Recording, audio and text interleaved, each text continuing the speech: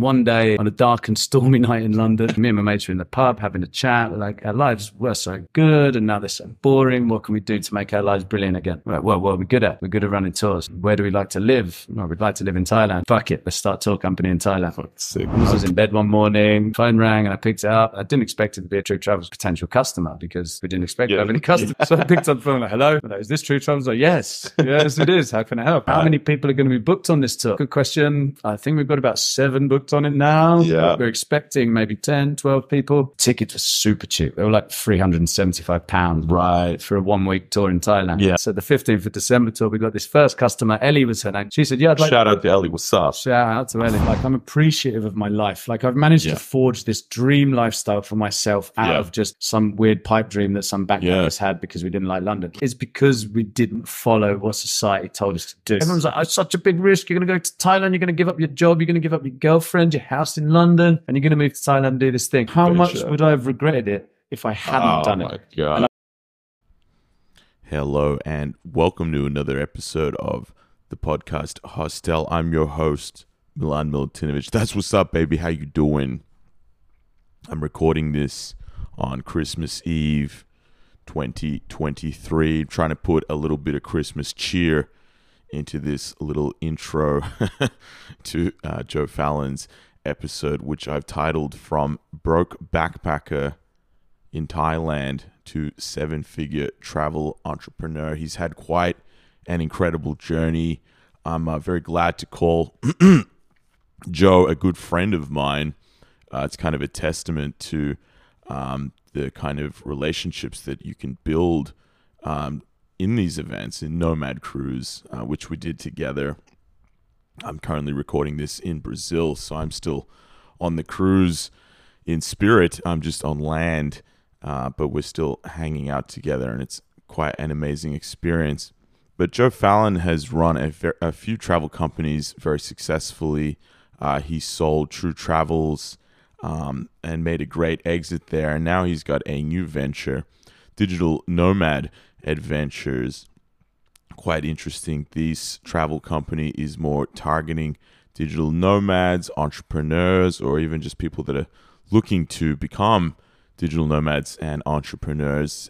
These are adventure experiences that you have with an amazing group of people. You share the travel together, you sleep together, and you build very powerful bonds. And through all of this, there is also an educational and self-development process. Me and Joe talked a lot off air about Digital Nomad Adventures and the potential that it has. I think it's just an amazing company, and I'm really looking forward to jumping on a digital nomad adventure myself in Thailand. But he's offered us a very cool deal for all of our listeners or our viewers. If you're on YouTube, if you can see me,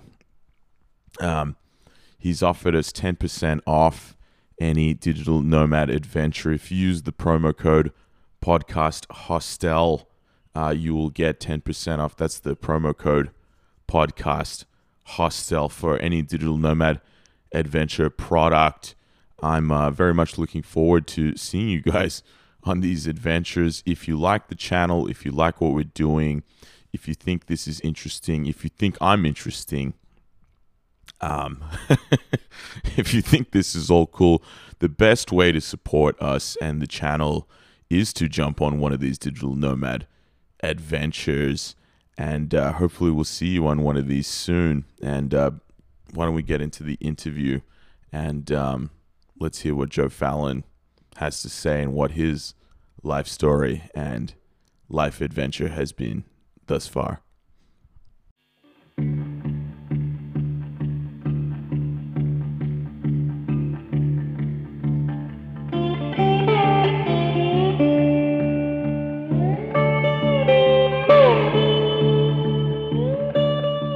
Hello and welcome to the podcast Hostel. I'm your host, Milan Milutinovic. We're recording this live at the Nomad Cruise NC12, the digital nomad cruise that brings about 400 digital nomads from Tenerife to Brazil.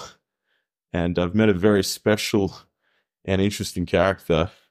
We met in Tenerife a few days ago, and we've become old friends since then. His name is Joe Fallon. He's a long-lost cousin of Jimmy Fallon. Yeah, sort of. Not quite, huh? That sounded funnier when I planned the joke. Didn't quite land on air, but that's okay. Why don't you tell the people a little about yourself? What's your 60-second pitch? So I'm a travel entrepreneur. I do adventure tours, some accommodation ventures, and I live in Copenhagen, Thailand. And now I'm in the middle of the Atlantic on this nomad cruise with my new old friend, Milan. No worries. Yeah, so you've done very interesting things. You recently sold your business, True Travel, and you're about to start, or you have started your new venture, DNA Travel. Mm-hmm. But take me back to the beginning. How does Joe start? Where are you from? How does it all begin? So I'm from a place called Birmingham in England, which not many people would have heard of until the Peaky Blinders films came out on the Peaky Blinders. Oh, that's set in Birmingham. Netflix, yeah. Okay. So in Birmingham, way back. Way back in the day. Way back in Birmingham. So that's sort of put Birmingham on the map, ironically. But anyway, I was born there. Black Sabbath's from Birmingham. What's from Birmingham? Oh, Black Sabbath. Yeah, mate. Ozzy Osbourne. There you go. He's like the most famous Brummie out there. Yeah, he's a Brummie, mate. He is a Brummie. But as you can tell by his accent, you can't understand. It's not the most flattering of accents in the world. Okay. So I'm quite lucky that my parents moved me to London when I was about 9 years old. Okay. Hence, no Brummie accent. So yeah, born in Birmingham, grew up around North London, went to university in Brighton. And then after that, I went traveling and discovered the beauty. How old were you when you started traveling? So the first time I went on a proper travel trip was when I was about 19. And that, no, actually, that's a lie. When I was about 21, started university when I was about 19. I did the first 2 years. What I did was a sandwich course. Like they call it a sandwich course. You do a 4-year degree. 2 years of that is the first 2 years of university. Then you do a third year, which is supposed to be industry experience. So you get a job placement. And then after that, you go back and finish And you studied what? You studied business? Business, yeah, business degree.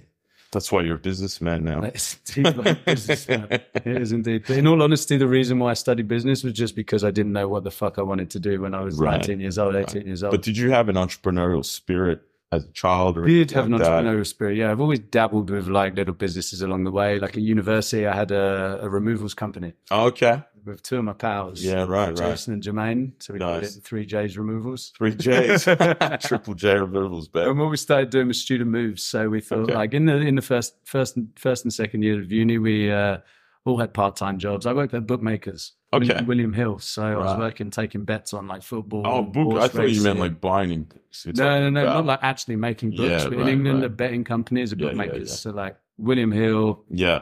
Ladbrokes, all of these people, they're bookmakers. Yeah, so I got a part-time job at William Hill when I was at university, and that was interesting. But come the fourth year of university, I didn't want to get a part-time job anymore. I wanted to work for myself. Yeah. Set my own times. So me and a couple of mates, we bought like some shitty old Toyota Hiace van. Mm-hmm. And we're like, right, we'll just do student moves. So like the last few weeks of the semesters, we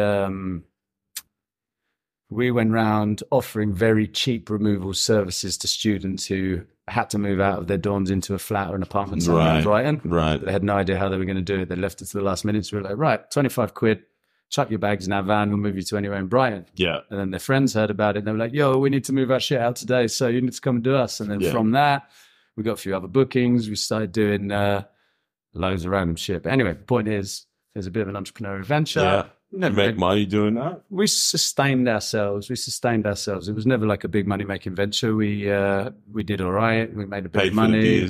Paid for the beers, paid for the festivals and stuff we wanted to go to. And then at the end of the fourth year, we sold the van for pretty much what we bought it for, and then carried on doing our own thing. Cool. So that was a bit of an entrepreneurial venture there. But in Thailand is where it really kind of kicked off for you. That's when you became the travelpreneur. Yeah. That's where I became the travelpreneur. And that was, I moved to Thailand because I started a company called True Travels. Yeah. And that was actually after I left university. So when I was at uni, but you didn't plan. You went to Thailand just like as a backpacker, as a tourist, sort of. Well, I went to Australia first, backpacker, and that was after my third year placement. Okay. Actually, the story goes back to before then. Right. When I started university, I wanted to be a finance guy. Yeah. I was very into corporate Joe Fallon. Yeah, I did business, but I specialized in finance for the last few years. So corporate finance, accounting. I was very into like stock market. Basically, the end goal was I wanted to become a stock market trader, and I wanted to sit on a beach, earning money through my laptop and living whatever life I wanted to live. Yeah. It's very much finance related. So I was going for finance jobs in the third year when I was trying to get the third year business placement. Right. And then I went for like an accountancy job, which I didn't get. Yeah. Which was devastating at the time. I thought it was the worst thing that could have happened. Your dream job, you didn't get it. Exactly. I didn't get it. And then I happened to be reading Richard Branson's autobiography at the time. Yeah.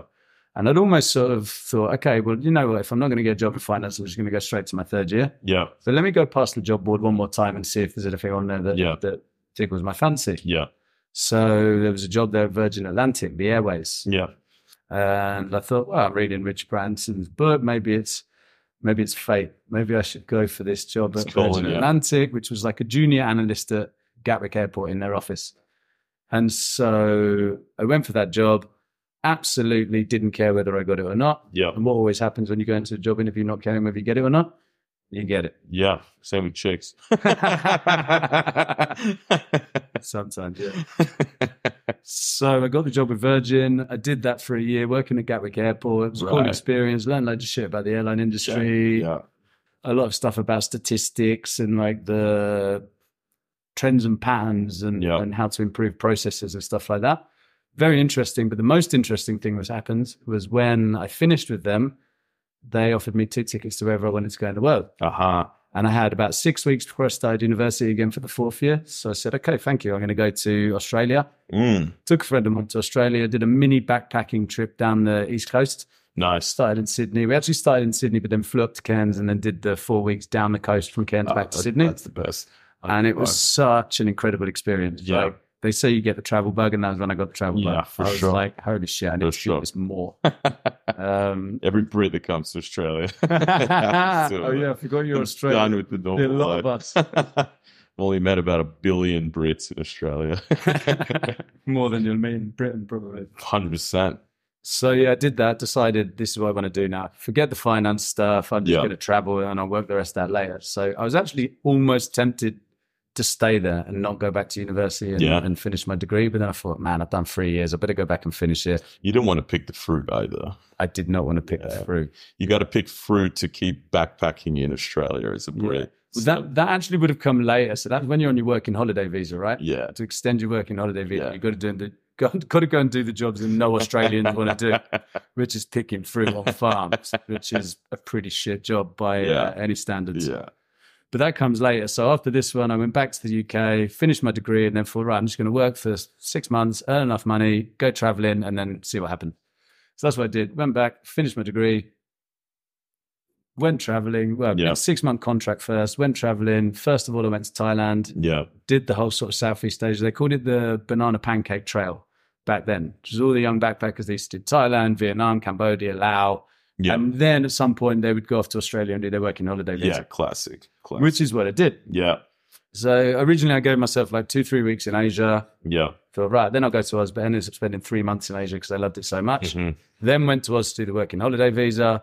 Also loved that. Did the East Coast again, met some good friends, bought a car. Right. Came with a free surfboard. None of us know how to surf, but we tried. And then we drove down the coast and then got jobs in Sydney. Now, when I was in Sydney, a good friend of mine worked for a travel company that used to do like introductory tours to Sydney for backpackers who were on working holiday visas. So they landed in Sydney. They wanted to meet a group of friends. They wanted someone to hold their hands for the first week. And then they went off and did their thing around Australia, doing their working holiday, whatnot. So I got a job with this tour company and ended up becoming like a sort of tour guide in Australia, showing backpackers around. And I just loved it. I was like, wow, this is the lifestyle. You were hosting the tours. Showing people a good time, taking them to the Blue Mountains, taking them around Sydney. That itself is a dream job, really. It was an amazing job. I would want to do that. It was an amazing job. And so I must have been, 22 at the time, probably 23. Right. Like I just finished uni, I'd done the traveling. Yeah. Ended up staying in Oz for nearly a year. And at that point, I wanted to stay in Oz, but I was not picking the fruit. So that's where the fruit picking stuff came. So a lot of my friends threw you out of Australia at the end. Sort of, yeah. So I was like, I ain't picking fruit for anybody. A lot of my friends have done it. I was like, no. I like Australia, but not that much. Yeah, fair enough. Sorry, Milan. Australia's good, but it's not that good. Hey, I never had to pick fruit, Exactly, you did. You got that passport. It was so funny whenever I was in like hostels and hanging out with backpackers. They were like, "Oh, what's your visa? When do you need to pick the fruit?" I'm like, "I'm Australian, bro. Just vibing, bro. I need to do that." Exactly. Yeah, right. And then that brought you to Thailand. Yeah. So what I originally wanted to do in Australia, me and the guy who actually ended up starting True Travels with me and him started a six-a-side. He was also working for the tour company in Australia. Right. We ended up trying to start like a little six-a-side football mini league thing. Okay. Where we were doing six-a-side football tournaments for backpackers on Sundays around Sydney. Okay. So we go to different hostels, sign up teams of like 6 lads who wanted to play football, bring them all to like, it was Maroubra Bowls Club. Right. Converted one of their lawns into a football pitch. So we used to bring them there. We used to do tournaments on a Sunday, charge them all like $10 a head to enter, do a barbecue. And we had these dreams of scaling this business across Australia and doing like mini leagues. And you have loads of these mini leagues in England. I don't think you had so many of them in Australia at the time. Probably do now. Anyway, that didn't work. We thought we were going to get business visas and stay in Australia forever. And then we discovered to get a business visa, you had to invest $250,000 in the country. Right. I had about $250 to my name. So you were investing that in the bar. So yeah, well, I technically was investing in the country, but it wasn't enough to get a business visa. Yeah, right. So then the company I was working for, they asked me to go to Thailand and get involved in their tour company over there. So that company brought you to Thailand. That company brought me to Thailand. Okay. Yeah. And I thought, well, if someone's going to pay me to go back to Thailand, I'm going to do it because Thailand's amazing. Yeah. And I fell in love with it the first time I went. Went back there, worked for them for 8 months probably in Thailand, running tours there. And again, it was the dream job, it was the dream lifestyle, but there was no career progression. That was the problem. I had all these customers coming on tour that ended up becoming my friends. And then... So you had a lot of friends. You had a great time. I mean, it sounds amazing, but I get it. You, at some point, you were like, how do I progress? Was that you needed the next step? You felt like you were stationary. By this time, I'd been traveling and working for almost 2 years. Right. I was probably 24 by then. And I thought, right, I'm going to need to become an adult. I need some career progression. So I actually put a bit of a business plan forward to this company and said, listen, I've got these routes. I can plan these routes out for you. I can help you expand the company. And they weren't really interested. They're like, no, we've got a good thing going. It's fine. So I moved back to London, got an adult job, which happens to be recruitment. An adult job. That's scary. Job. I know. It was the last adult job I ever had. I don't intend to get another one. Which was, that was in recruitment. Right. Recruitment for investment bank. Right. So but there is a lot of money in that. There is if you stick at it and you're good at it. And like I was okay at it, but I didn't stick at it long enough. Yeah. After about a year and a half doing this, it was destroying my soul. And I thought there's got to be something more to life than sitting in an office, watching the hands of the clock go past and wishing that time would go faster. Yeah, you didn't worry about that when you were bringing tour guides out and all that. Exactly. People used to ask me, they used to say, is there a career progression where you are? And I'm like, no, but dude, if I had £1 million in the bank, what do you think I'd be doing? Yeah. I'd be on boats, chilling with my friends, going to waterfalls. And they were like, oh, that's what you're doing now. I'm like, exactly. Yeah, exactly. Yeah. You're living the lifestyle. So I was living the lifestyle, but it wasn't sustainable forever. You know, you can only do that for so long. So I moved back to England, got the adult job, didn't like that. And then one day on a dark and stormy night in London, me and my friend and now business partner, Mark, we were sat in a pub with another guy, Marcus, who used to be a tour guide with us in Australia. And we were like, man, our lives used to be so good. How did they become so shit? And actually, I forgot to add, like, I met an English girl while I was in Thailand and we fell madly in love. And we moved back to the UK together. Oh, you brought it back? Yeah. We moved to back. The rain, to the snow. Well, she was from the UK anyway, right? So she was looking to get a certain job there, which she got. And she was doing really well in her career. And then me and my mates were in the pub having a chat. Like, our lives were so good and now they're so boring. What can we do to make our lives brilliant again? Right, well, what are we good at? We're good at running tours. Where do we like to live? Well, we'd like to live in Thailand. Fuck it, let's start a tour company in Thailand. That's sick. And it was pretty much how the conversation went. That's great. And so we did. And then it was still a pipe dream, you know, like there's a series of chance events occurred throughout the next 6 months that convinced us that was what we were supposed to do. Right. And so we did it. We quit our jobs, flew to Thailand in December 2012. We registered the company in July 2012, worked on the website. That was True Travel. That was True Travel. Right. Yeah. How'd you come up with the name? That was Mark. Yeah, okay. Yeah, I mean, we were going through lots of different names, and one day he called me, he's like, I've got it. We're going to be True Travels. It's going to be like True Thailand, True Bali, True wherever we go, and it's scalable. And I was like, you know what? Let's just go for it. And what I've actually learned now is everyone looks for the perfect business name. Sometimes you just got to go with something and you grow into it. Yeah. Like a kid. When like your sister has a kid and they call it something, you think that's a stupid name. Yeah. Well, you're going to call my nephew that. And then like, I'm not saying that if my sister's listening. I'm not saying that's what she did. I love my nephew's name. It's brilliant since the day he was born. But if she had called him a stupid name, right, then he'd have grown into it, Like kids do. Kids do. You think, oh, that's a straight name for a kid. And then when they're like 15, that's just there. Yeah. It's the same with the business. Call the business what it is and you grow into it. Yes. The brand just emerges and then the name becomes natural and you think it's cool. Yeah. So that was like what it was with True Travels. And yeah, we moved to Thailand in December 2012. We ran our first group tour in January 2013 and then just grew the company. How was the first tour? The first tour was great. Yeah. It was an interesting one because how many people did you have on the first tour? There was 7 of us in total, but only 3 paying customers. So we got 1 paying customer in November 2012. Mm-hmm. And we didn't expect to get any bookings at this point. Yeah, your first customers. You had a website. We had a website we built on Wix. Yeah, nice. And then we started running some very basic Google ads. Mm-hmm. And lo and behold, the phone at the time, the phone was just some phone number that diverted to my mobile. Right. And I was in bed one morning and the phone rang and I picked it up. I didn't expect it to be a True Travels potential customer because we didn't expect to have any customers. So I picked up the phone like, hello? Like, is this True Travels? Like, yes, it is. How can I help? I'm looking at the 15th of January departure, the 15th of January tour, and I think I'd like to book it. Right. How many people are going to be booked on this tour? Uh-huh. I was like, oh, good question. I think we've got about 7 booked on it now. Yeah. We're expecting maybe 10, 12 people. How much was the ticket?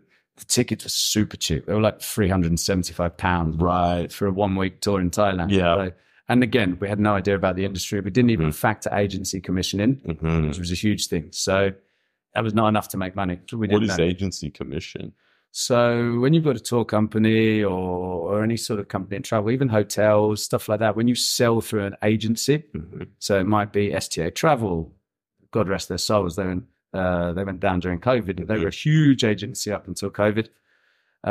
If you've got someone like them or Flight Centre or even Booking.com or whatever selling your trip, you've got to give them a commission. Aha, okay. And we didn't realize that the commission in the travel industry at that time was like 20%. No one would get out of bed for less than 20%. Right. You didn't even know that. Not really. We never thought about it. So we were like, 375 quid's enough to make money on this tour. And actually, when you take 20% out and then everything else is not. But anyway, we put the price up sooner or later. The aim of the game was just to get as many people on tour as possible and show them the most amazing time possible. Yeah. And so that's what we did. So the 15th of December tour, we got this first customer. Ellie was her name. She said, yeah, I'd like Shout out to Ellie. What's up? Shout out to Ellie. In fact, Mark actually found the check. Really? That she wrote to pay for a tour, a check. And that's so old school. She was like, I'd like to book the tour. Wrote a check. Wow. Wrote a check. I've never written a check in my life, bro. Showing my age. Yeah. So yeah, she said to me on the phone, she said, okay, I'd like to book it. I'm like, okay, cool. Just go onto our website, follow the procedure. You can just book it on there. She went, no, I'd like to book it on the phone with you. We hadn't thought about that. Right. I was like, oh, how am I going to do this? So I just opened my laptop and got the website up. So I went to the booking page for her. And asked her the questions, filled in the forms. She was like, how would you like me to pay? I was like, well, you can do a bank transfer. You can send us a check, however you like. She sent us a check. Wow. Yeah. Wow. Mark actually found that check not long ago, so we're going to get it framed and put it up on the wall at the True Travels. That's so cool, bro. I love that. So she was our first customer, and then it became real. Yeah. Right? Yeah. You have no customers booked, you can just cancel the tour and it's fine. Sure. But once there was one customer booked on it, we were like, oh shit, that was on. We've got to get some customers on this tour because we can't just run a tour with her and us. Yeah. That'd be weird. So at the time I was how much time did you have till the tour? When you booked it, how many days? So it was November, so we had like December, like the whole of December and probably a few days in November and a few days in January. Okay, so maybe 5 weeks. 5 weeks, okay. Not a lot of time. And I happened to be seeing a girl that was a flight attendant. I was like, yo, you can get cheap flights. Book yourself a flight to Thailand on the 15th of Jan. You got to pretend to be a customer in our tour. And then we had a guy. I'll pretend to be a customer for you, mate. Yeah. Well, next time, mate. So then another guy called Issa, he was our first and only investor in True Travels. I was like, dude, you just invest in True Travels, get your ass out. You need to pretend to be a customer as well. And so there was them two, Lauren and Issa, me and Mark and Ellie.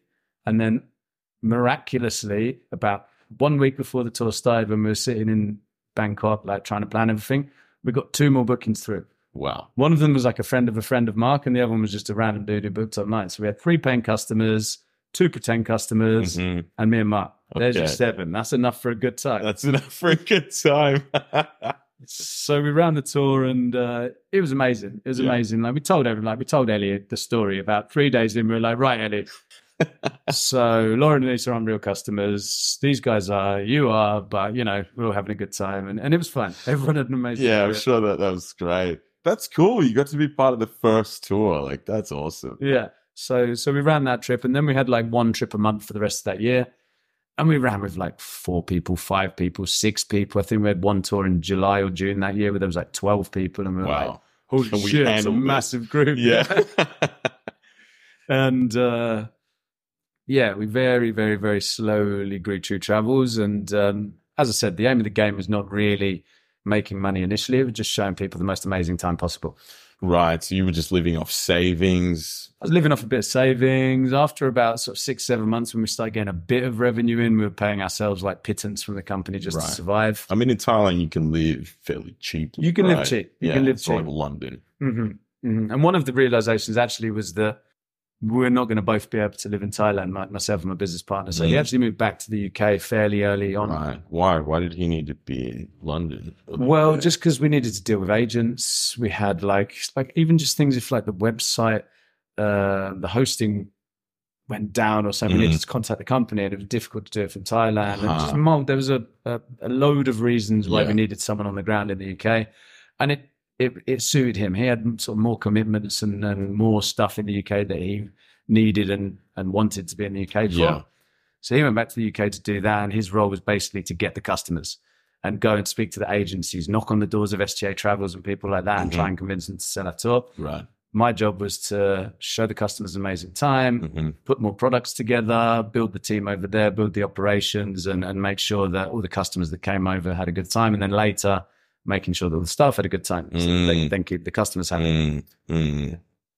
Yeah, so it kind of started, you were focused on making the customers happy, slowly build from literally 3 customers on the first tour, slowly built it to when you were hiring more people, and your philosophy changed from your personal role was more making the staff happy.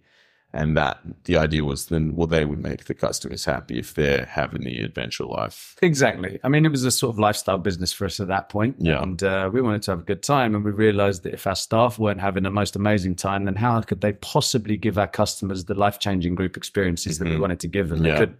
Yeah. So, my job shifted from delighting the customer to making sure the staff are having a great time. And we did have a great time. Oh, I believe that. I wish I was there. Yeah, I wish you were there too. But I wish you were there. Where were you?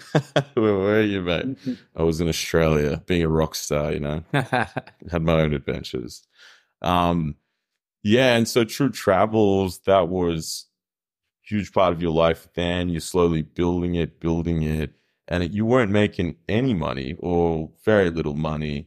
When did it start to become kind of a real business, let's say, where you really start to turn over cash and you really feel like a successful entrepreneur? 2015-16, we started to really get traction. That's up to what, 4 or 5 years? Well, the first tour was 2013, so it was like 2, maybe 3 years. Okay. By then, we'd probably started our tour in Cambodia, so we decided we want to spread out throughout Southeast Asia and do more tour routes. Yeah. So we added a couple more routes within Thailand. So the first one was from Bangkok to Koh Phangan. Then we did a West Coast one. So we went from Koh Phangan over to the West Coast to Phi Phi and Krabi and all the places over there.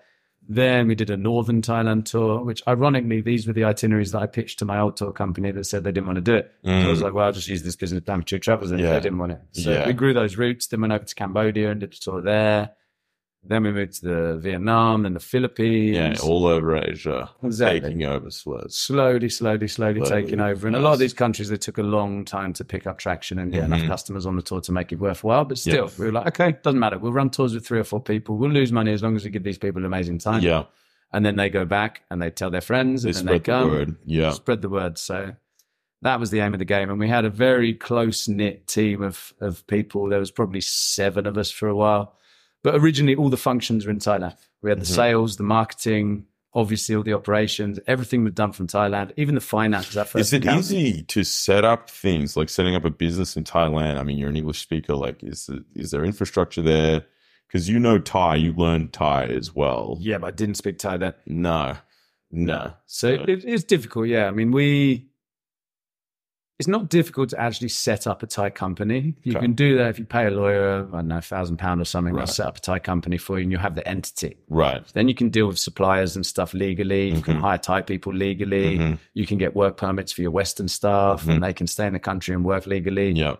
So we needed that. And even that took a long time to get it all up and running. Like we were winging it when we started. We sort of like filled in the gaps as we were going along. That's how you do it. You just wing it, mate. Yeah. Just get going. I mean, you can't wait until everything's perfect, right? No. If you wait until everything's perfect, you never start. No, because it never is. Exactly. It never is. So True Travels is slowly cruising along. And I mean, a huge other part of your business is your portfolio is you have a hostel and a resort. How did they come into the picture? Sure. So the hostel was first. That was a place called Echo Beach in Thailand, in Koh Phangan in Thailand. And it got to the stage where we had a lot of customers coming through Koh Phangan. And we thought, well, it makes sense for us to have shares at least in an accommodation provider because we have enough customers coming through to basically break even on a hostel now. So then if we can get outside customers, we can make it a profitable hostel. And we chatted to a few people and then we ended up talking to the owner of Echo Beach. It was like friends. I think he was friends with one of the guys that worked for us at the time and they introduced us. He was looking for investment. Obviously, he wanted us to bring our groups through the hostel because it was. And in Koh Phangan, as anyone who's been there or been near there knows, it's known for the full moon party, right? Which is like a monthly beach party, basically loads and loads and loads and loads of drunk backpackers, big shit show on the beach. Like it's a good time, but that's amazing. Wild. It's wild. And we had always thought we're never going to take tours to full moon. If something's going to go wrong, it's going to go wrong at full moon. Yeah. Someone's going to lose their wallet. Someone's going to lose the souls, the dignity themselves. We thought it was going to be a disaster if we ever did full moon tours. So we steered clear of that for that reason. After about a year of this mentality, we were like, well, all the groups are staying in Thailand with us for the full moon anyway. They're staying in Koh Phangan with us for the full moon anyway, and they're coming to the full moon with us. And we're showing them a good time. We're just not getting paid for it. So they would kick on after the... Yeah, they'd hang around. Like back then, a lot of the customers were like long-term backpackers. Yeah. So they'd be going traveling around. Some of them would come back to Koh Phangan for the next full moon. They'd go off and do a bit, and they'd come back and they'd link up with us. I mean, it was such a good time and such a good vibe and such a good trip that some people came and did the same tour 5 times. Just because they loved the tour guides, they loved the island. They know they'd done the tour, but they were like, fuck it, cheap. Yeah. I'm just going to do it again. Right, yeah. So they'd come back through. Some of them would rent a house in Koh Phangan for a month. Wow. Just come and live with us in Koh Phangan, come to the full moon party. So we're like, okay, we know how to do the full moon party good now. Yeah. Right? And we can really add value here. Like rather than people going themselves and messing up and losing all their shit, we know how to do it. We've been doing it. So we actually did put a full moon package together, which was essentially a 5-day add-on to the 8-day trip that we already had that ended in Koh Phangan. And that was actually what blew up. About 2015, 16, that was like... the full moon party got you. Well, the full moon party tours. So we did the tour, then the full moon was like the last few days, and then we did a few boat trips and like a couple of cool things in Koh Phangan. And we ended up going from running one full moon tour a month, and our capacity was always 18. We always thought 18 people. More than that, it's not like a personal group. No one's going to get to know each other. The real bonds aren't going to be formed because it's too big. There's subgroups. Yeah. But then I think we went up to about 23, 24 on the full moon groups because there was such demand. Right. And then they were filling up every month. So, shit, we better start another one. So we had 2 groups of 25 people running. Nice. Then we had 3 groups of 25 people, and they were all staggered by a day. So they wouldn't really see each other until they got to Koh Phangan. And then there would be 75 true travelers in Echo Beach Hostel. So good. With all the other customers in Echo Beach. Right. So that was one of the things that really accelerated our growth, I think, was just having the balls to do the full moon thing. Nobody else was doing that. Everyone does it now. Nobody else was doing that at the time. I really had fun. Apart from like, there's a couple of small Canadian companies that were doing it. They're very niche. What, they're just worried, like you said, about people losing their shit. Yeah. It's so wild. I guess so. Yeah. I guess so. I mean, if you speak to people who've been to full moon, probably half of them have had a terrible experience. Okay. Because they've lost all their shit. Right. And they've ended up passed out on the beach and waking up sunburned with no wallet, or they've ended up in But is that because they're so drunk, or yeah, because someone robs them, or no, it's because they get so drunk. Right. Well, that's of their own doing. Not of their own doing. If you're reasonable, it's fine. For sure. But how many 20-year-olds are going to Thailand for the first time of reasonable? Not many. Yeah. Not many. Okay. The reasonable ones probably have great time. But it's the stories you hear from the others. That's why there's such a thing around it. Like, many people are scared to go. Right. A lot of people want to go because they've heard it's just a big shit show on the beach. 20,000 drunk people are attracted to that. Right. But anyway, we did that, and then we got Echo Beach, and we started bringing customers through Echo Beach. Mm. We actually sort of started managing that. Me and Ryan, who was one of my first travel buddy. He's the one, when I went to Thailand the first time, we ended up meeting and sharing a room and traveling together for like 3 months. After True Travels got to the stage where I needed another tour guide and like more people involved, Ryan was one of the first guys I called. There was another couple who got involved early, Luke and Holly. Luke used to run the tours. Holly used to do the customer services and stuff and deal with the sales. Then we brought Ryan in, who is now the operations director for True Travels. So he started running the trips with me. And so you had career progression. You was building because it was your own business, right? Exactly. But you also let career progression come through to your stuff. For sure. And in fact, that was one of the other principles. So the main principles was delight the staff, delight the customers, give them all an amazing time. The other thing was build the career progression into the business. Because that's why I left. That's why I left the company I was with. It was my career progression. Yeah. I'm interested in hearing my ideas.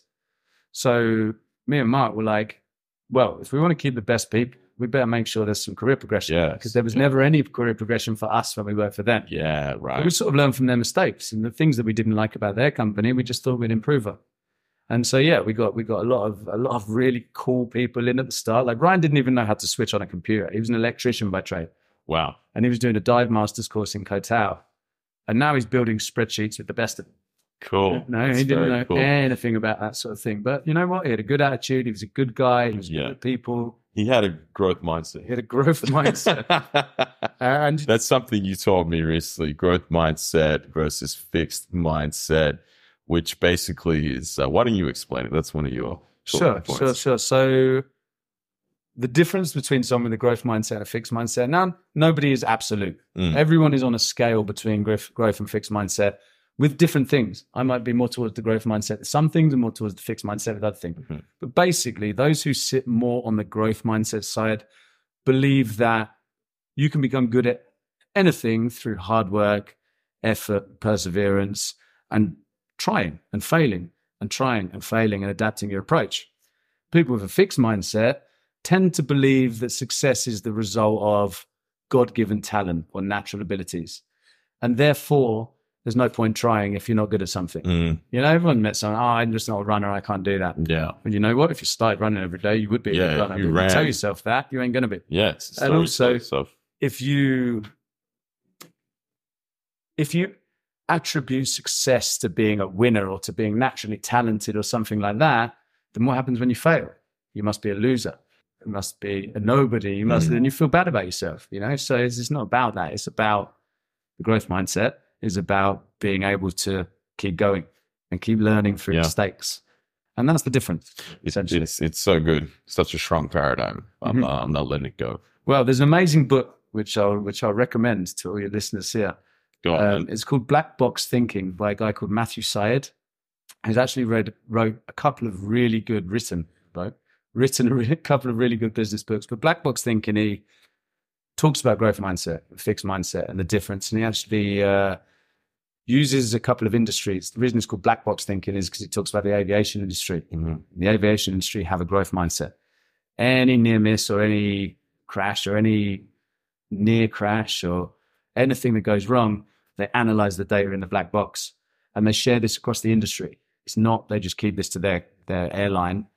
They share that across the industry, and the whole industry improves, which is why the airline industry is one of the safest. He also argues that the health industry have more of a fixed mindset. So when things go wrong in medicine, because there's such a reputation of people getting sued, it's almost like people are using their energy to cover up the fact of what happened. Yeah. Or using their energy to justify it, rather than looking into it and investigating how can we stop this from happening in the future. So yeah, really good book. You should read it. But it's true of everything. You can apply that. If you might have a growth mindset towards learning a language or a fixed mindset there. How many people say, I'm no good at languages? Sebastian said that earlier. There's a guy on this boat that speaks 12 languages. He started talking to me in Serbian, which blew my mind. He told me he was half French and half Argentinian. I might wrangle him onto the podcast if I can. Yeah, and then he started chatting Romanian to the girl sitting next to us. So yeah, that was wild. That's one of the best party tricks you could do. And what did he say when everyone was asking him about what's your secret to learning so many languages? He said, "Well, I believed I could. I never had this attitude where learning a language was hard." His mindset was full growth. Exactly, because he was fortunate to have been half Argentinian, half French. So he grew up speaking French, Argentinian, and English. So to him, a new language wasn't something scary. He never was one of those people who went around going, "Oh, I'm shit at languages. I'll never learn one." No, I was. At school, they tried to teach me French and German. I can barely speak a word of French and German. And so in my head, I was like, I must be shit at languages. So different. But you do know Thai now pretty well. I speak Thai. I mean, I'm not fluent, not good as I should be after 10 years in the country, but I speak better Thai than 99.9% of foreigners in Thailand. Yeah, Farangs, yeah. enough to impress Thai people and have a basic conversation, basically, and get by. If I was in an area of Thailand where no one spoke English, I could get by. Okay. Cool. I couldn't have a deep conversation about politics or anything like that. Very cool. Very cool. So you get in the hostel trade, you buy a hostel, and you've also got a resort. Yeah, that came a few years later. Okay. So the hostel was great. We worked with the other partners in the hostel. Myself and Ryan were very heavily involved in managing the hostel, running the hostel. You also had a venture with the hostels with Mad Monkey, is that right? Yeah, that came later as well. Okay. We were just good pals with the guys who own Mad Monkey. Yeah. And we actually, the first Cambodia tour we did, we called it the Monkey Ladder. Yeah, Mad Monkey's a big franchise chain of hostels. Yeah, they are big now. They started in Cambodia. They built hostels across Cambodia. Then they branched out into the rest of Asia, and now they're pretty big. And the 4 owners, legends. Like I've been friends with them for a while. The only one I haven't met yet is Steve, who's based in France, but he was the first one I spoke to on a phone call. Right. Because we wanted to go to Cambodia, and we wanted to use the Mad Monkey hostel. So we spoke to Steve. He introduced me to Alex.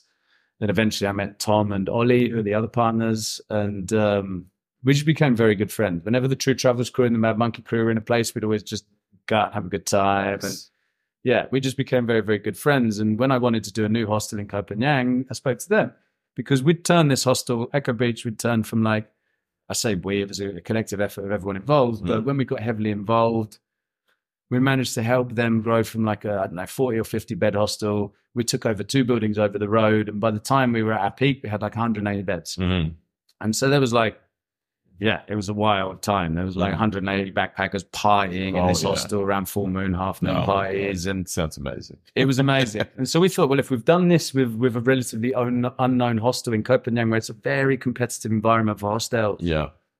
Then with the backing of Mad Monkey, who have done this is their business, this is what they do, we can't fail. Yeah, to take over. Failed. And it just blew up. Why?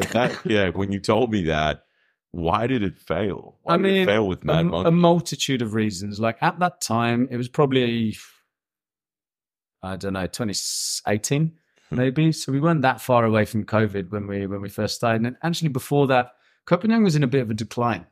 Because of the full moon party, I feel like the full moon made the island, but it also sort of started destroying it slowly because so many people used to go to Koh Phangan for full moon that the supply had to be that big. Right. That big. That big. But the demand most of the time was only that big, right? So the demand on... Yeah, full moon, it was that ultra capacity, and the rest of the time you didn't have enough demand. Precisely. So anyone could go and start a hostel in Koh Phangan and make money at full moon. You'd make money 4 days of the month, and the rest of the month you'd be empty because there was too many beds on the island relative to the amount of tourists who came to the island for the young tourists, the backpackers, the type of people who stay in hostels. They only came for the full moon. And so it was sort of in a bit of a decline because of that, because there were just so many hostels. The prices would be, people were undercutting each other. It was a race to the bottom. Right. Outside of full moon, the prices would be like double, triple what they were.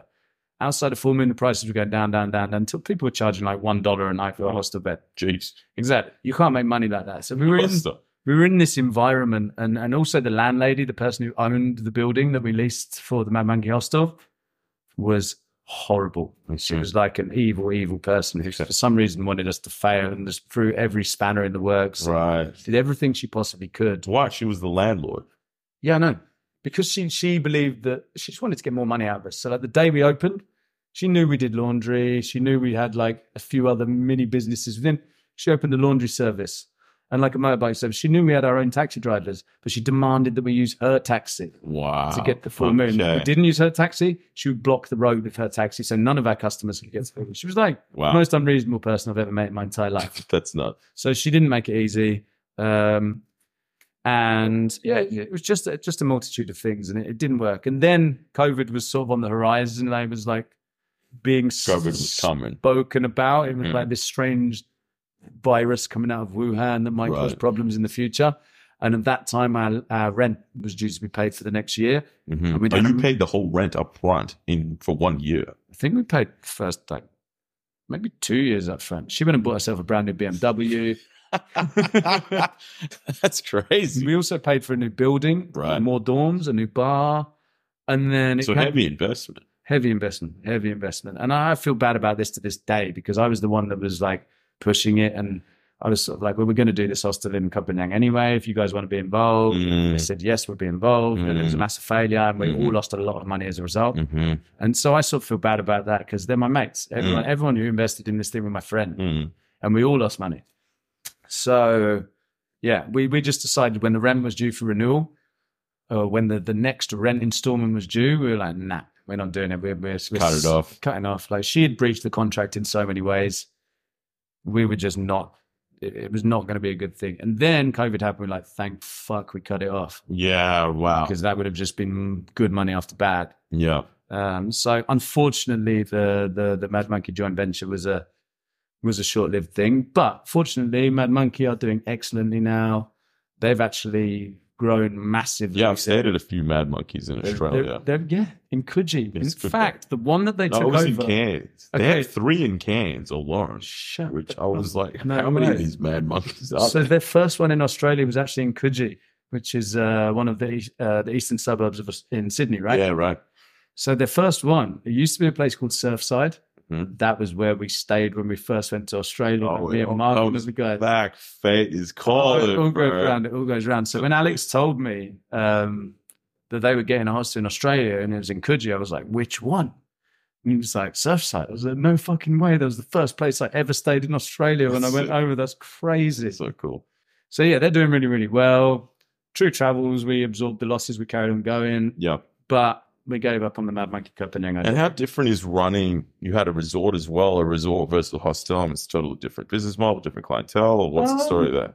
It's pretty similar. I mean, you're just going after a different target audience, right? So with the resort that we ended up getting in Copenhagen, that was about the time the Mad Monkey was sort of like, it was going down the pan, it was struggling. We had an opportunity arise through some Thai friends of ours. They said, look, my cousin has got this lease on this property and she's struggling. She was old school. She didn't know booking.com. She didn't know Agoda. She didn't know Hostel World. Her way of getting customers was to give the taxi drivers a commission to bring people from the pier. Wow. Yeah. That's cool. Back in the day, that worked. Yeah, because there was no Hostel World. Everyone had a copy of The Lonely Planet. Right. To go around with The Lonely Planet, they'd get to the pier and then they'd find the best hotel that they could when they were there. Right. But that business model had ceased to be successful 5 years before that. Sure. And she was still hammering that model because she didn't know anything else. So we got involved. We bought into the last couple of years of her lease and just helped her basically make enough money to pay the rent and not go further into debt. Then at the end of that, she stepped out. We took over the full lease. And then that's when it sort of became Tiki Beach, which is what it is now. Yeah. And we just decided, we're like, right, we're not going to make it a hostel. We're going to have we've got 2 dorm rooms. So there's 2 7-bed dorm rooms, and then there's like 33 private rooms. So mainly privates. We still get a lot of backpackers go there around full moon, but we also get young families. We get sort of digital nomads. We get like older people on holiday that just want to stay at a chilled out resort and not do the 4 or 5 star, like 40-year-olds, 50-year-olds sometimes. Yeah. Just we get a way more varied group of people. And to me, it's just nicer. You know, like hostels are like, it's a challenge. It's a challenge, especially in Copenhagen when there's so much competition. And the hostels are treading on the toes of a lot of big hotels. So you get a lot of heat from the authorities. Right. And stuff like that. When you're running the hostel, even if you're completely legal, you got all the licensing and stuff, which many of them don't. Even if you do, the big hotels, the ones with the power, they complain to the police about stuff. The police come around, tell you to turn the music down, and like, so that's how the police get involved through the. Okay, it's like a power game. Yeah, exactly. So it's tough running a hostel. But when we got the resort, we're like, right, we're not going to make it a huge party place. We're not going to draw too much attention to ourselves. We're going to make it a nice, chilled place to hang out. And it's cool. Really enjoy it. It's not as full on as running a hostel, but it's basically the same thing. Did you ever play The Sims when you were younger? I never got into it. Okay, so I never played The Sims, but I played games like Theme Hospital and Theme Park and Sim City and that. And to me, running a hostel or a resort is a bit like that, right? You organize shit, right? And you move things around. You think, okay, we'll build a little gym in the garden, or we'll put like a floating pontoon out in the sea, or we'll change the bar or the seating in some way. And then you sit there and you see how the people react to it. And whether they're having a good time or not. We're going to need another member of staff at the bar. We need to increase our prices on this or decrease them.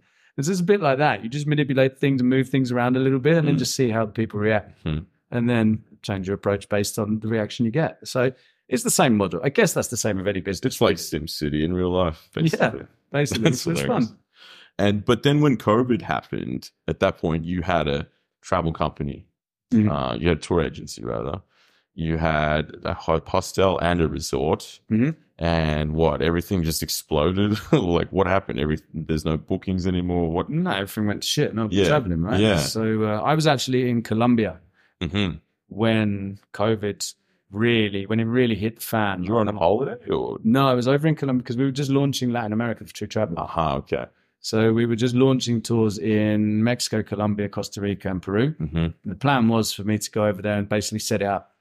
So there was a few of my other colleagues that were over there. There was another guide from our now sister company that would join us and help us put things together. And we were supposed to do these dry runs of all these tours to get them ready to then start selling to the public. And I was on day 10 of the 12-day Colombia tour. And it was like, no way, everyone's got to go home. There's curfew. Everything's closed. We can't go to the island we wanted to go to because all the boats have been cancelled. And everyone thought everyone was going to die. That was when everyone was super shit scared. Panic was hardcore. And so originally I was like, it can't be that bad. It'll blow over in a few weeks. Maybe we'll just go to Mexico and read it out. Think about it.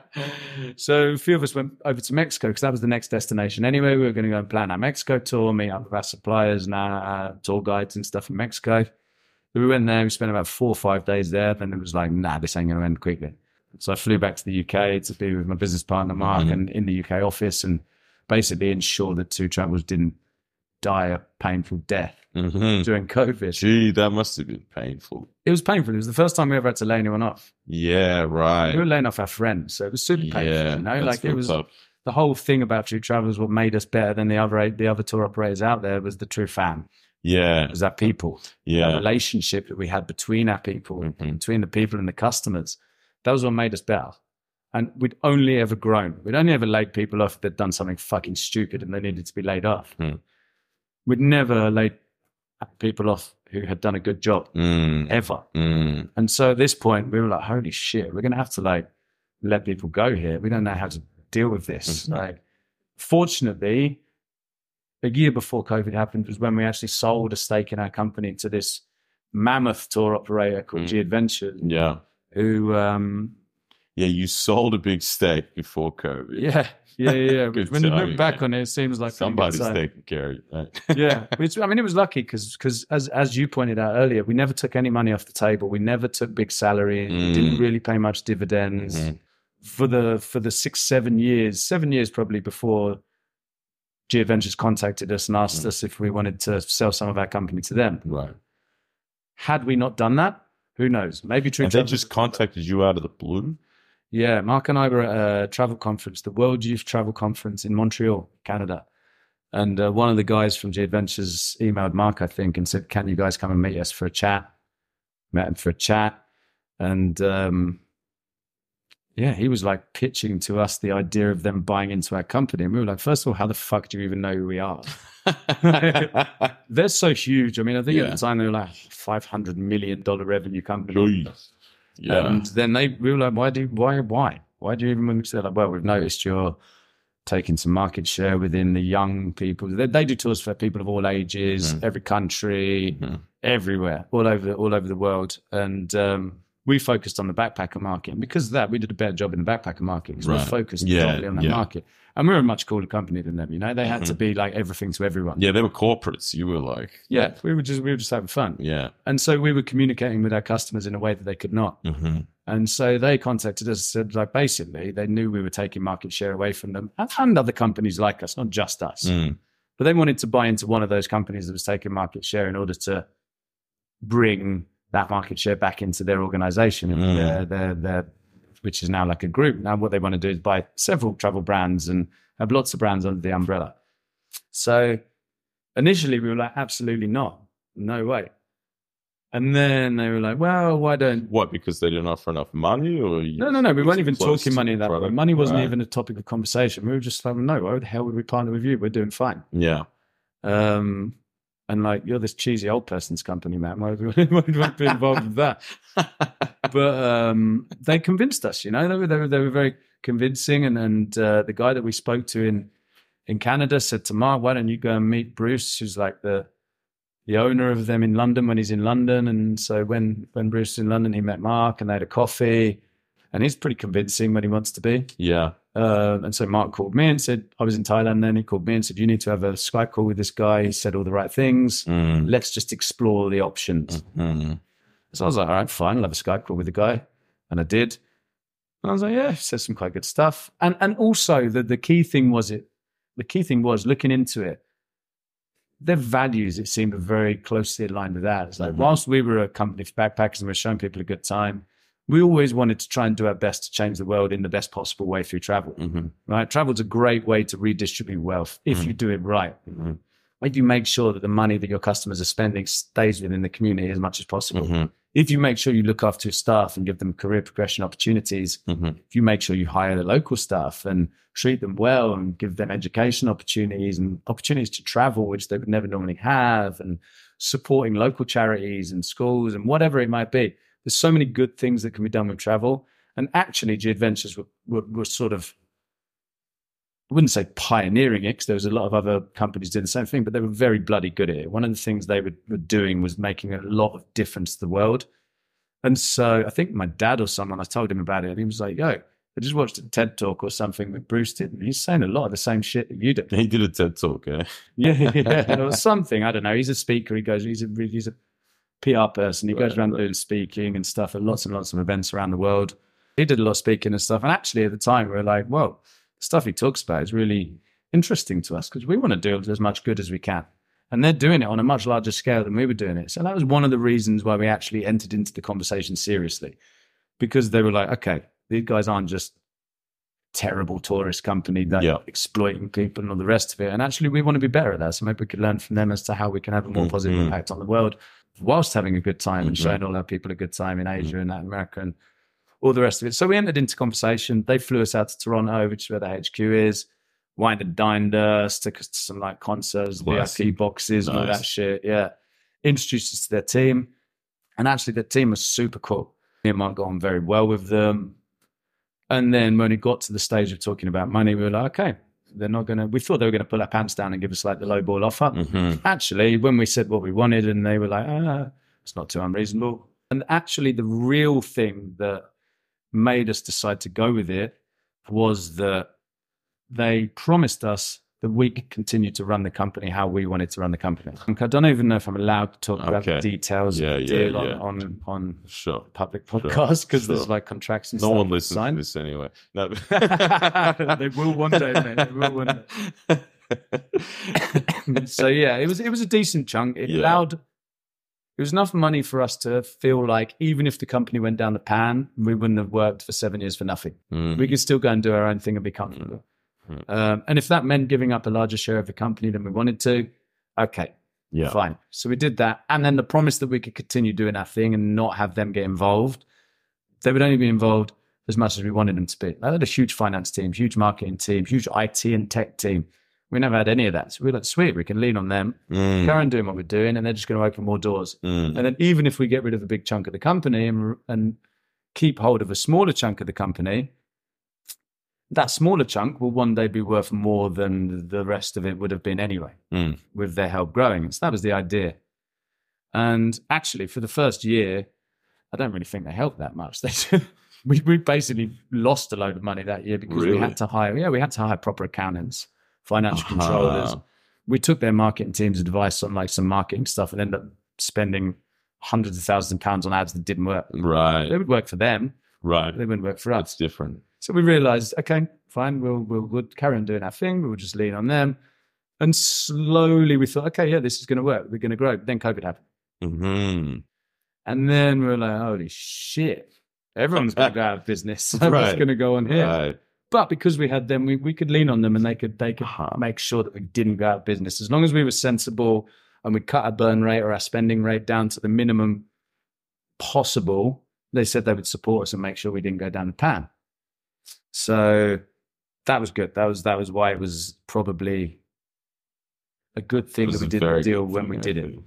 Yeah. I think you've done pretty well, mate. Yeah, exactly. Not going to complain. So then after COVID, we positioned ourselves during COVID very well. We did exactly what we needed to do during COVID. And then when we came out of it, we had not just Southeast Asia, where we were doing really well. We also had Latin America, which we were in the process of starting. And during COVID, we started Europe because no Europeans were going anywhere but Europe. Right. So then we came out with 3 continents. So we had the potential to be a much larger company.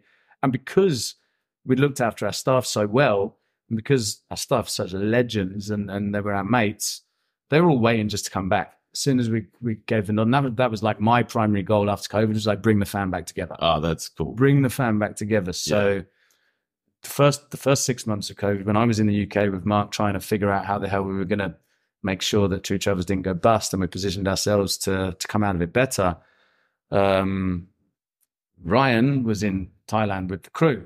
And obviously the resort had to close. So we were like, listen, we haven't got jobs for you. We can't necessarily pay our tour guides for forever when we're not running tour. We don't know how long this is going to last, but you can live at the resort. We're not going to see anyone homeless. We're not going to see anyone without food. So a lot of the staff stayed there for up to 6 months. Right. Until they slowly started dispersing, like the ones that needed to go back to the UK or America or back to other parts of Thailand or other parts of Asia did. Some ended up having to get other jobs doing stuff they didn't want to do. Can I just ask? I mean, like you said, it's the True Travel fam. How do you go about hiring and keeping such a cool vibe in the culture of your company?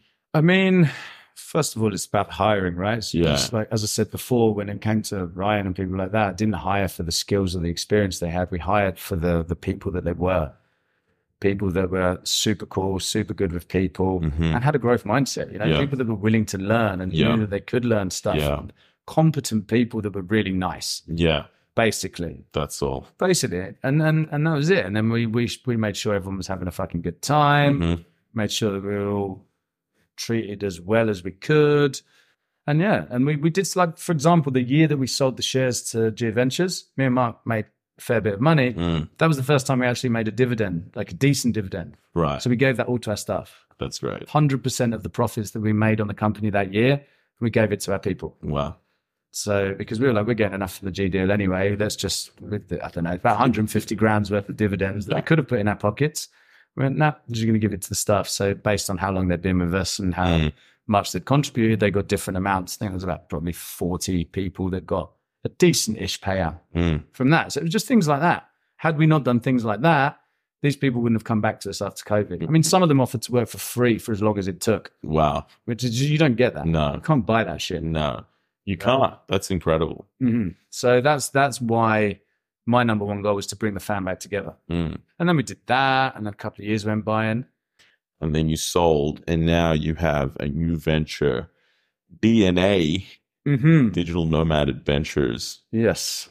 I'll be one of your customers. Thank you. You can let me on for free, and I'll pretend to be a customer. Don't need to do that anymore, bro. Go on, then. Tell me about DNA. So DNA came about during COVID. When I went back to Thailand to reopen the resort, so after all of the staff, the True Travels crew moved out of the resort, we just closed it. There was no point in having it open. So there was about 3 core members of staff from Tiki who just stayed there, and they looked after the place. Like, they lived there anyway, right? There's staff houses and stuff around the property. And they stayed there, they looked after the place, and they were just legends. So when I moved back to Thailand, I was like, right, the first thing I'm going to do now is reopen Tiki Beach to make sure we can pay these people and give them a salary back. And so I did, but there was still no tourists coming into Thailand. So the only people we could market to were domestic tourists and the digital nomads. Because a lot of digital nomads stayed in Thailand. Right. So they were doing like an extension on tourist visas. When you started your whole journey, were the digital nomads then, or was that's more of a recent thing? Hey? I'd never heard of them. Yeah. There was people that worked online for sure, but I'd never heard of this digital nomad terminology. Right. And I certainly wouldn't have considered myself one. I'd have just considered myself a travel entrepreneur. But as it happens, I guess I became a digital nomad over the years because I grew a company that I could run from my laptop anywhere in the world. Yeah. And so we started trying to make the resort more digital nomad friendly. And with a lot of the dead space around the restaurant area. That was during COVID. Yeah. It was when COVID was still happening. Like, we reopened, I think it was like January, what would it have been? January 2021 when we reopened the hostel. I say hostel, it's not hostel, it's resort. When we reopened the resort.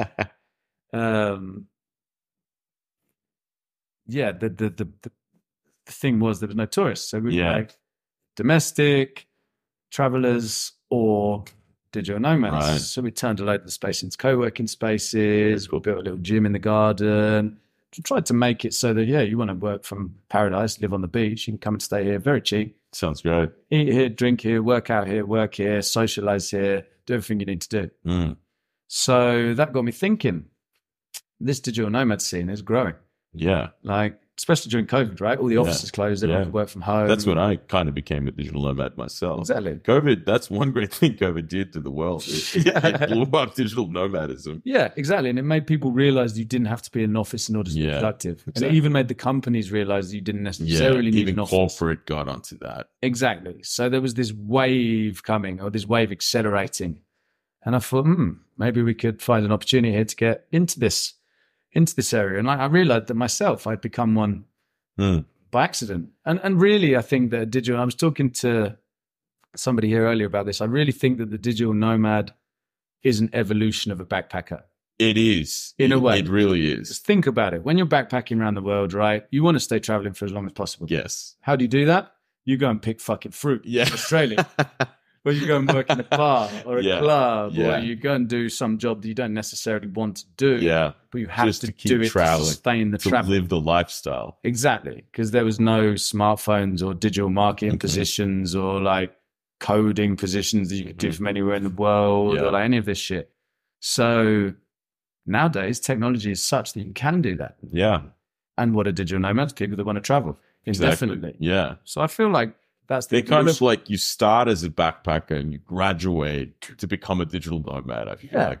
Because almost everyone at all these conferences we go to was a backpacker back in the day, or loved that lifestyle. Exactly. It's people who love let me get like a better paying job, and then I can stay in resorts instead of hostels. But I still want the vibe of a hostel. I just want the private room.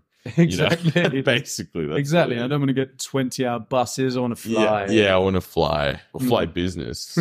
Go on, tell us about flying business. I've been hearing a lot about business flights. I've never flown business. Tell me about your first time flying business. Go on then, Joe.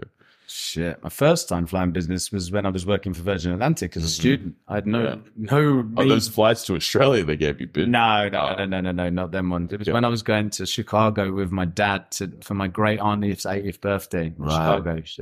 Your great auntie's from Chicago? Well, my dad's cousin and that side of the family moved over to Chicago when they were very young. You might have a bit of Serbian in you. I have a bit of Serbian. Chicago's the biggest Serbian city outside of Belgrade, you know that? Oh, yeah? There you go. I did not know You might have 0.1%. Possibly. So we flew over there and my dad paid for the flights. And then I spoke to my manager at Gatwick at the time, who had a word with the American Airlines manager at Heathrow and got us upgraded for free. And at that point, I vowed it was so good. Yeah. Like it just... Yeah, it's so much better. I almost feel bad. Like, it's like, fucking, how can they treat someone so much better just because they paid a few extra quid for their flight? Like, more than a few extra. It's more than a few extra, but even so, it's like, don't treat some people like that and then some people like that just because they paid more for the flight. Anyway, I vowed never to fly economy ever again. Yeah. And then I flew economy for the next 15 years because I couldn't afford to fly business. But you're coming back.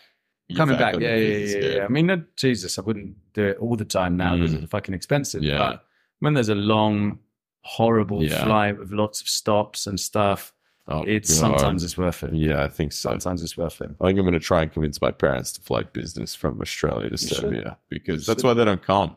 Because the economy flight is just it's horrific. It's horrific, and it's soul destroying. It's the whole experience. The experience at the airport. Yeah, on the way back from Brazil to Thailand, after we get to Brazil on this cruise, we're there for a few weeks and then I've got to fly back to Thailand. It's 36 hours with a 9-hour layover in Doha. So brutal, bro. I was like, I'm not doing that kind of thing. Nah. Like, you've seen the Doha business lounge? Just to get into the business lounge at Doha is worth it. It's fucking unreal. And it just makes the whole experience like pleasant. You don't mind. You get to the airport, you don't have to wait in the queue. They usher you through security and say there's a fast track lane. You go in the business lounge, you get on the face. It's baller as hell. It's not fair. It's not fair is what it baller is. As hell. Whatever, man. Sometimes it's got to be done. We've got one other little story that we forgot to mention. You were an undefeated fighter in Thailand, don't you? Go on, Joe. Oh, Fighting Joe Fallon. You make it sound so much cooler than it actually is. So much cooler. So, Muay Thai, right? Thai boxing is the national sport of Thailand. Everybody it's like MMA or something. Sort of. I mean, it's what MMA fighters learn when they're doing their stand-up. So MMA is like on the ground, standing up. Muay Thai is just boxing, but you can use elbows, knees, kicks, as well as just your hands. Okay. But you can't go to ground and wrestle. MMA, you're wrestling and shit, rolling around on the floor. But I don't know. I just wanted a way to stay fit. When I got to Thailand, I discovered Muay Thai and did it as a hobby, as a fitness thing. And then after doing it for some time, my instructors and his family and my friends were like, when are you going to fight? When are you going to fight? I was like, no, I have absolutely no interest in getting my face rearranged by some Muay Thai champ. No chance. I'm not doing it. Absolutely not doing it. I don't know what happened. Something happened that made me go, do you know, I think one of the tours, it was in the early days of True Travels as well, and one of the tours didn't have enough booking. It had no booking, so we just cancelled it. So there was like a 6-week window where I had time to train properly. And I don't know, I just got convinced to do it. And so stupidly, I signed up for this fight. It was about 2 days before a full moon fight. It was in Hadra in the stadium, so it was packed. The stadium was packed, and I was absolutely shitting myself. And somehow I managed to win the fight, and then I retired undefeated. That's the way to go. You said in the first second of the fight, you got kicked in the face. Yeah, I got kicked in the face in the first second. And my trainer thought I was going to get knocked out in the first second, and he would have to be embarrassed in front of all his other Thai friends who were training. But no, they told me I was fighting a Thai beginner. Okay. And I don't know, in my head, I just thought, I could probably win this. I'm just going to stick to boxing, like probably a little bit bigger than this guy. Like I'll just be all right. So I went into the ring and I put my hand up to touch gloves. And the bell had already gone, and I stupidly stood there for a second too long. He wasn't going to touch my glove. He decided to kick me in the face over the top of the glove. So, I very, very, very, very nearly got knocked out in the first round. Somehow I survived the that would have been incredibly embarrassing. That would have been fucking embarrassing. You know, how many people were in the audience there? That would have been so bad. Yeah. But I managed to. Then he was like, right, he's nearly knocked out, so he just came at me with everything. I was just getting out of the way. All the boxing training went out the window. I was just like dodging. Just using it all pure changes reflex. after My the first. adrenaline. Yeah, it's like Mike Tyson says: everyone has a plan till you get punched in the face. And I had a plan till I got kicked in the face. Yeah. And the first 2 rounds I was just surviving, ducking and diving and trying to get out of the way, like hit him with a couple of jabs, like to do something. And then the 3rd round I was like, oh my God, I'm so tired. There's no way I can possibly hurt him anymore. I've not got the energy to hurt someone with a punch or a kick. So I was like throwing half-fast kicks, just trying to keep him at distance. And because he'd kicked me in the face in the first round, it was obviously a dirty move. All the crowd were well on my side. So everyone was like cheering for me. Yeah, nice. It was like a Rocky moment. I saw came back around, Adrian. No, not really. But I don't know. He went for like a big elbow in the 3rd round. I just moved out of the way and then just cracked him with a knee in the ribs. And he went, it was weird, right? Because I'd never done this before. I didn't know what to do. Yeah. He went limp like in my arms in the clinch. I was like, what do I do? Do I drop him? Do I lie him down? Nicely? What do I do? So I just let go and he went down. I'm thinking, please don't get up. Please don't get up. Please don't get up. And he didn't get up. And then the referee comes and raised my arm and I was like, I'm never doing that again. Get me out of the fucking room. So that was my one and only experience of proper Muay Thai fight. And you made about 70 euros.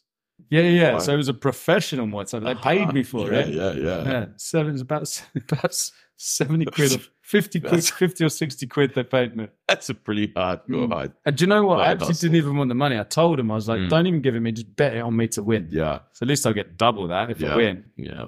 And then at the end, I was like, right, give it me. Then he was like, I tried to bet it on you, but no one would take the bet. So there's your 50 quid or 70 euros or whatever. So we retired undefeated. I got one more question. Like as a Brit in Thailand, I mean, you've been there for a long time. Does Thailand feel like home for you more than the UK even? Do you still feel like a foreigner? You're a farang is the word for foreigner, right? Yeah, I think you'll always feel like a foreigner to some extent in Thailand because the cultures and stuff are so different. Even though you speak the language. Yeah, I don't speak the language well enough to be like I couldn't go and do like government papers and shit. Sure. No, I still don't always understand everything that's going on around me. Yeah. Like you'll always feel like a bit of a foreigner, but I mean, I still prefer it to England. Yeah. Jeez, I don't like England too. Yeah. Well, I think we've had an incredible discussion. Thank you for sharing your time. I guess this is the time in the podcast to flog yourself a bit. How can they find you if they're interested in digital nomad adventures? I'll probably be on one of these, so you should. So digital nomad, in fact, we didn't even talk about that much because we went off on random tangents. You got more to hard sell. I'm just going to the hard sell. Just going to explain what it is, right? So we did the adventure tour thing for many years with True Travels. Yeah. During COVID, I thought, okay, there's this opportunity here for digital nomad companies to come out and do services for digital nomads. So I thought I'm going to combine like what's out there already. There's co-working and there's retreats. Yes. Right. This thing we're on now, the Nomad Cruise, is fucking unique. This is a conference. This is a conference on a boat in the middle of the Atlantic Ocean. Yeah. That's cool. And that's why it's successful. Yeah. Because it's different. It's something that nobody else does. But there are millions of digital nomad retreats and co-working and co-living things all over the world now. I thought I'm not going to do that. What I'm going to do is I'm going to combine what I'm good at, what I'm passionate at, which is adventure tours, is connecting people through adventure tours, through travel. Because I've seen how quickly people make bonds when they're traveling together, when they're going, sharing experiences, and they're eating, sleeping, living, breathing, experiencing amazing adventures and amazing destinations. They form bonds at absolute light speed. And also I've been to a few of these retreats and stuff, and some of them are cheesy as fuck. They do all these icebreakers and stand in a circle and hug each other and shit. And like, that's not me. I'm sure they're great for some people, but it's just not my cup of tea. So I was like, right, how can we bring the benefits of a like business or personal development retreat into an adventure tour and get rid of all the cheesiness? So I was like, actually, if you just bring it in with an adventure tour and do your retreat stuff and do your sessions and your masterminds as you're traveling through these beautiful places, you don't need to do any of the cheesy shit because it happens naturally. Yeah. Because you're traveling together, you're having a good time, and you're getting to know people because you're sharing boat rides and you're sharing beers on the beach and you're just spending time together. Like you don't need to do any of the forced fun. And when you're forming bonds at light speed with people and you make really good friendships, then you're going to want to help each other out more. You know, if you like someone, you're going to go out of your way to help them. And the whole point of DNA is that we're bringing people together and connecting people through travel with the aim of helping each other achieve our goals. So rather than just having a good time, which we do, obviously, as like it's the given, that's just what we're doing, we're helping each other achieve our goals. So yeah, it's about building your personal network as well as having a great time. And having a good time. Yeah. So rather than paying a few £1,000s to go on a retreat for a week, I'll pay a few £1,000s to go on an adventure tour, which is going to be a fucking amazing time. You're going to get all the same benefits out of it anyway. I think it's much better. You're going to be better friends with the people anyway. Yeah. I've been to networking events with 100 people on it. I might be good friends with 4 of them by the end of the week. I might know 20 of them, but none of them 20 people are going to go out their way to help me learn them that well. First trip we ran with DNA, we had 13 people, including myself. And like by day 3, everyone was like, right, how can I help you with your business? They're sitting down with each other, teaching each other skills, planning collaborations. I got a new mentor from it almost. There was like one lady who's like this venture capitalist who like it's seriously experienced in business. And like, she's like, yeah, I want to help you guys. I want to help you guys because we've had a great time. We like each other. And yeah, that was it. Amazing. So, your network is your net worth. Your network is your net worth. Exactly. And another quote by an old friend of mine, George Paniaides. Go on then. Happiness is not the result of success. Success is the result of happiness. Boom, baby. I like it. I like it. Digital Nomad Adventures. Yeah. You can find us digitalnomadadventures.com. Instagram, I think, is at digitalnomadadventures_. I mean, yeah, Google it. You'll find it. It's all out there. And come and stay at Tiki Beach. If you're in Copenhagen, the Digital Nomad tours. I might live at Tiki Beach for a while. Sweet. I'll come and live at your place in Nice for a bit too. Yeah, do a house swap. We will. And you're also planning your own Digital Nomad Fest. And you're not calling it a Digital Nomad Fest. Sure. Well, we're going to call it Beach Meets. And it's basically rather than just doing the adventure tour thing, which I think will be cool, and I think we'll get traction and we'll be attracted to people. I want to try a few different trip styles. So although I said I wasn't going to do retreats, I was like, actually, I will do retreats, but I'm not going to do boring, fucking fake fun retreats. Yeah. I'm going to do extreme sports retreats. Yeah. No, close your eyes and breathe. Let's just skydive. Yeah. No, like hugging and well, not unless you want to. You can hug if you want to. You're not going to be forced to hug. Mate, I wouldn't. Yeah, thank you. Yeah, so we're going to do extreme sports retreats. There's going to be like 10 days, kite surfing, Sri Lanka, come and meet a bunch of other nomads and entrepreneurs, network, co-work, and kite surf. Amazing. That is my idea of a fucking good retreat. Yeah. Right? And I do that anyway, you know, it's like making this business fun. Like I've thought to myself a few times, why am I doing this? I've just sold my company. I've got the resort in Thailand. I can just chill on the beach and wakeboard and kite surf and do the shit that I love to do. Why have I gone through put myself under the pressure of starting a new business? Yeah, it's interesting. You're in the position. You're in the dream position. You've got a lot of money. You have your own resort to sit on the beach, however long you want. I know, but that's not enough. A new startup. Yeah, but it's not enough. That's the thing that people don't get if they're not in your position. Do you know what? I wouldn't say it's not enough. Like I'm appreciative of my life. Like I've managed to forge this dream lifestyle for myself out of just some weird pipe dream that some backpackers had because we didn't like London. Right? So I forged this dream lifestyle. And also there's an important thing which we should mention is that it's because we didn't follow what society told us to do. Yes. Right? It's making that leap and having faith. And to me, doing it was less of a risk than not doing it. Yes. Everyone's like, oh, it's such a big risk. You're going to go to Thailand. You're going to give up your job. You're going to give up your girlfriend, your house in London, and you're going to move to Thailand and do this thing. What a risk. I was like, well, do you know what? It's fun. And if it doesn't work, I'll go back to London. What have you got to lose? You're going on an adventure. Exactly. You don't lose anything on an adventure. How much would I have regretted it if I hadn't done it? Oh, my God. And I was still, imagine if I was an accountant now. God. I wouldn't be in the middle of the Atlantic on this amazing shit with these amazing people having a chat with my old friend Milan on his new podcast. Like, it would never have happened. No. So, like, taking that leap and just doing it is what got me to having a nice lifestyle and forging the lifestyle of my dreams, right? And now, with DNA, I just want to show other people it's possible. Just be like, right, come, we'll all go traveling together. It doesn't matter what stage of your nomad journey you're at, whether you're a venture capitalist with hundreds of millions in funds being managed, or whether you're someone who just started, or you're a social media influencer, or you're a coach the coaches, coaches the coaches, coaches. It doesn't even matter what you do, right? Yeah. It's possible to form your dream lifestyle by going against the grain, by doing what you're passionate about, by giving people an amazing experience, and by forming deep bonds with people who are going to help you get there. And with DNA, it's just about showing people that and having a good time. Like, yes, I've put myself under this pressure of starting a new company and trying to make it succeed, but that's why I'm doing the kite surfing stuff. And the beach meets. We're going to have a conference in April in Thailand, in Koh Phangan, and I'm going to bring loads of cool people together that I've met around the world at different places and be like, yo, come to our conference in Koh Phangan. We're on the beach. We're going to have some cool parties. We're going to have some cool keynote speakers. We're going to have some cool networking stuff. I'm hyped, bro. Sure. I'm hyped. Yeah. I know. Imagine how many podcast guests you're going to get.